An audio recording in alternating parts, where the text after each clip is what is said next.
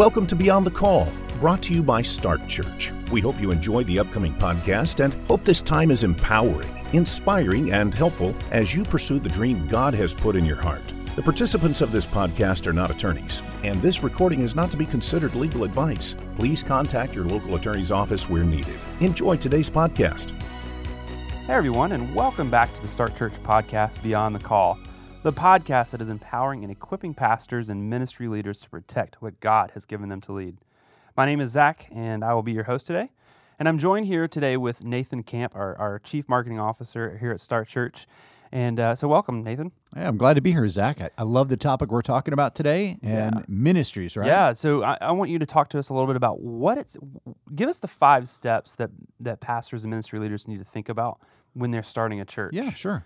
I know that a lot of pastors are overwhelmed by that, so let's give them some comfort. Well, I think we're hearing more and more people saying, I know that at some point I'm called to start a church, but I think maybe I'm a ministry in the beginning, and they say, I don't want to have a congregation on Sunday, but I want to have Bible studies, I want to have outreach, I'd like to be tax deductible, I'd like to ordain minister. Where do I fit? And that's where the ministry comes in. Sure. It is a different delineation between a church and a ministry. And if you have any questions about which one you are, feel free to give us a call, even right now at 844-641-5718, and our team can walk you through. Or you can email us at podcast@startchurch.com. Or email, whichever works easier for you. And so here's what I'd love to do, Zach. As you just mentioned, I think there's 5 steps. I've had the privilege of helping start probably 1,000 ministries through Start Church here. And here's the 5 steps we encourage every ministry to take. And again, if you need those steps taken, you can give us a call today. We'd love to help you. The first thing is incorporating. Incorporating your ministry is really the first kind of a legal birth certificate, if you will. This is where you've picked your corporate name. This is where you are deciding your purposes, where you're beginning to have your foundational documents saying whether you can license and ordain. Ministries can ordain. A lot of people think, well, I have to start a church in order to ordain ministers. It's just not the case. Ministries can be able to do that as well. So it's in the incorporating. Another reason we really encourage people to do this is that you can have limited legal liability. A lot of ministers will choose to incorporate because they say, we're out in the community. We're watching children. We've got events going. How do I make sure that we've got the best liability protection possible? And that's really where the incorporation comes in. So in that origination document, it's where you begin to state your purposes, where you begin to take on some limited legal liability, where you discern whether you're going to ordain or not. And quite honestly, it's where you get the ball rolling for the 501c3. So really, this is the starting point. To move forward through all of these steps, this is the first crucial one you need to start with. Absolutely. Yeah. And here's what we do at Start Church. We try to think through the end game in mind. So your goal isn't just to be approved at the state level. We're sitting here in the beautiful state of Georgia right now. And if you and I wanted to incorporate today, we could file articles of incorporation and send them to the Secretary of State. And in the same day, they're going to approve a barber shop in our church, right? Or our ministry. What's interesting is the state is only thinking about the state. They're not thinking about the additional content that should be in that foundational document that will ultimately get them approved at the federal level. One thing I love about our Start Right program is when we partner with a pastor to help them do their incorporation underneath their guidance, what we like to do is hear from them what their vision is, and then we give them all the insight they need to incorporate their ministries in a way that will get them 501c3 compliant. I like that you used partner. I think that's important for our listeners to hear, is that we're not just another business out there trying to get them them compliant. We want to partner with them and see them succeed. Absolutely. At the end of the day, we work for you. Exactly. Our job is the behind the scenes to help pastors be equipped, as you said a minute ago, to protect what God has given them to lead. I'm a church planner. I've planted 2 churches. I've used the Start Right program twice. I just love what we do here. And again, it starts with the incorporation. Now, here's the second step. Once we do that, we want to go to what we call the FEIN. That's the Federal Employer Identification Number. And this does not make you tax exempt. I heard people call and say, I have my tax exempt number, and they read off of FEIN. Really what this is, if the articles of incorporation were kind of like your birth certificate, this is going to be kind of like your Social Security number. I see. Yes. So really for financial history, the ability for you to open up a checking account, right? Now, here's what's important. You want to make sure to get that right and the right delineation. Zach, you and I right now can go to irs.gov. We can apply and get an EIN number in probably 10 minutes. But because a lot of times we're lead pastors, we tend to be happy clickers, we often will check the wrong box and say we're a church or a ministry or and some other item and really get the wrong EIN. As we're talking about ministries today, we want to make sure that the ministry selects the right EIN. Now, that will alert the IRS that some things are going to happen. There's a responsibility on the ministry to file a Form 990, and maybe I'll do that as a bonus step at the end today. Okay.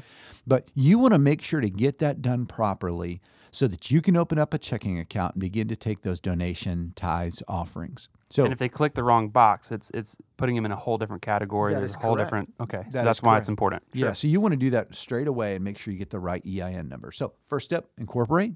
Second step is EIN. Then here's the big step. Creating your ministry's bylaws. Zach, I think other than the scriptures, this is probably the most important document to a pastor. Yeah, and explain to what bylaws are, because I think some people may be confused by what that phrase means. Sure, that's a great point. It's really the foundational vision of the ministry. It's the document that helps protect you. It's the document that helps say what you stand for. It's your governing document, if you will. It gives the rules and the guidelines upon which your ministry will operate. Now, here's a couple things on bylaws. Number one is bylaws need to reflect the way you actually do ministry. Again, if we partner with you here at Start Church in our Start Right program, our job is to hear from you, to empower you. We give you examples of all of the templates that you need to find out what exactly is right for you. You can find out best practices, and you're creating your bylaws in a way that represents your ministry.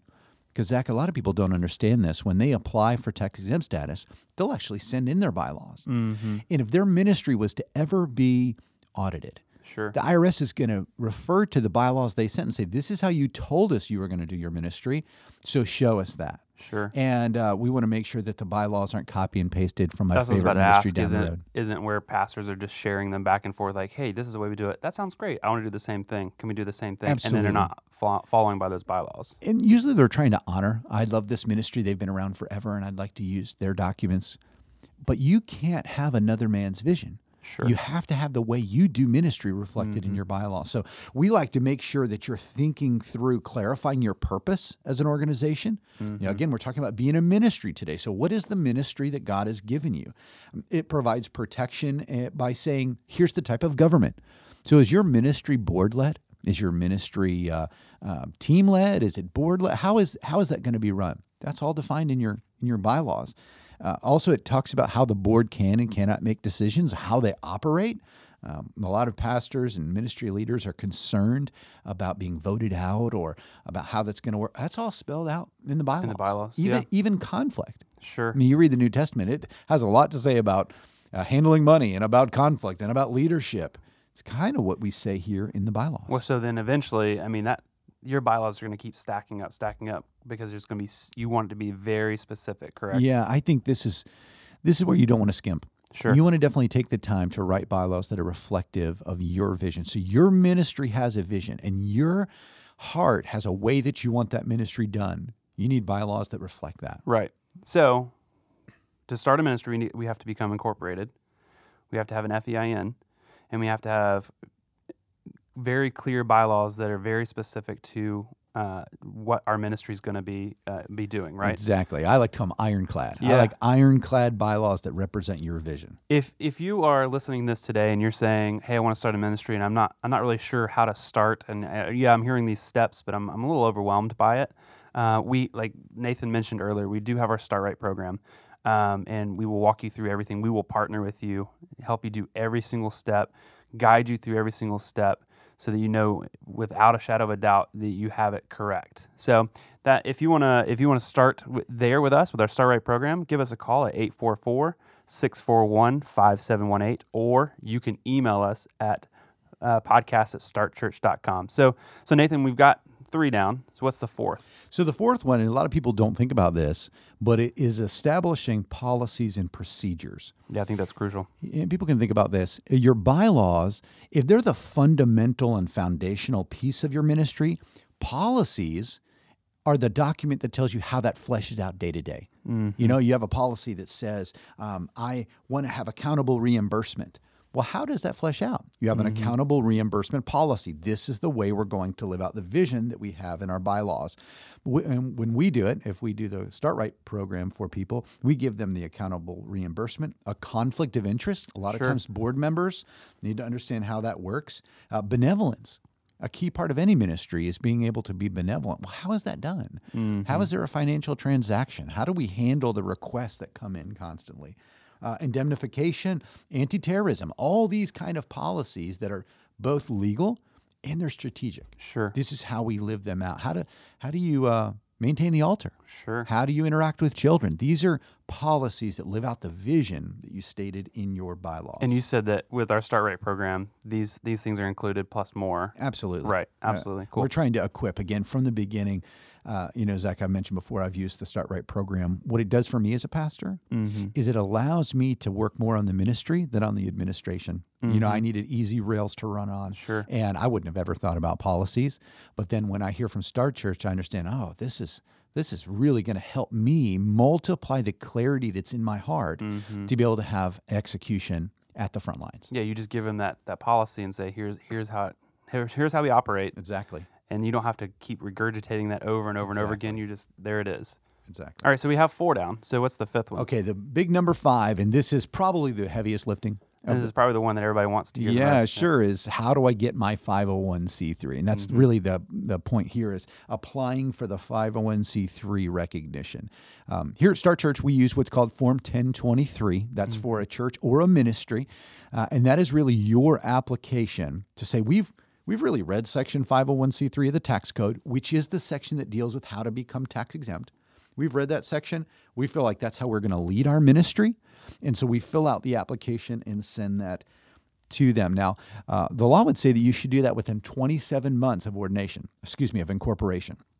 So if you're out there and you're saying, I incorporated a year or so ago, but I still haven't applied, today might be a good day. Yeah, you might want to start. And even if you're beyond it, we've got some ways we can help you if you just want to give us a call. But Sure. Yeah, applying for that is very, very important. It's a big form, Form 23. I think it's anywhere between 25 pages when it's blank to 70 up to 100 sometimes when you fill out the actual application.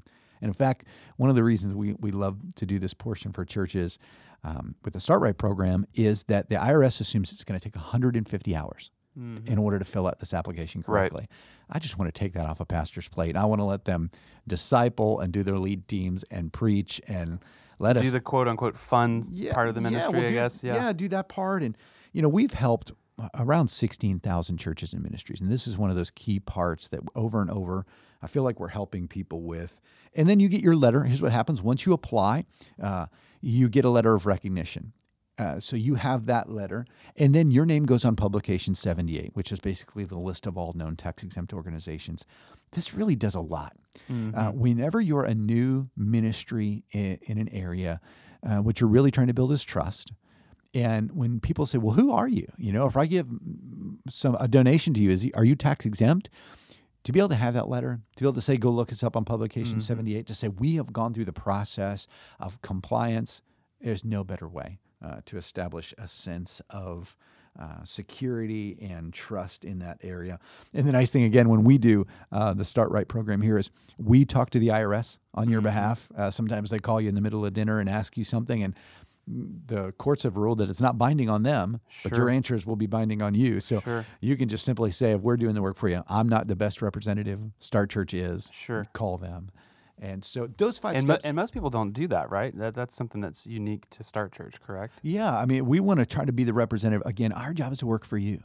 Our job is the behind the scenes, helping pastors feel confident when they're in their pulpits or when they're out sharing on the streets, however their ministry is operating. And these steps, incorporating, that's going to protect your ministry. If you haven't taken that step yet, a lot of ministries are deciding to incorporate from the very beginning. Again, we would love to help you, arm you to do everything you need to incorporate your own ministry, your EIN. Make sure you get that right.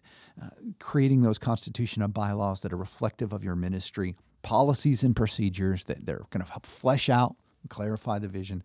And then number 5 is going to be that tax-exempt 501c3 status, knowing that you know that you can guarantee tax deduction. At the beginning of this, you said there was a bonus thing you wanted to throw in there. So why don't you give these guys a bonus? Good call. I don't know if a siren should go off or something. Or here's the bonus step. Blue light special. As a ministry, the law is going to require you to fill out what's called a Form 990. It's essentially a tax return. Now, you're not paying taxes. You're a tax-exempt organization if you've gone through the right process.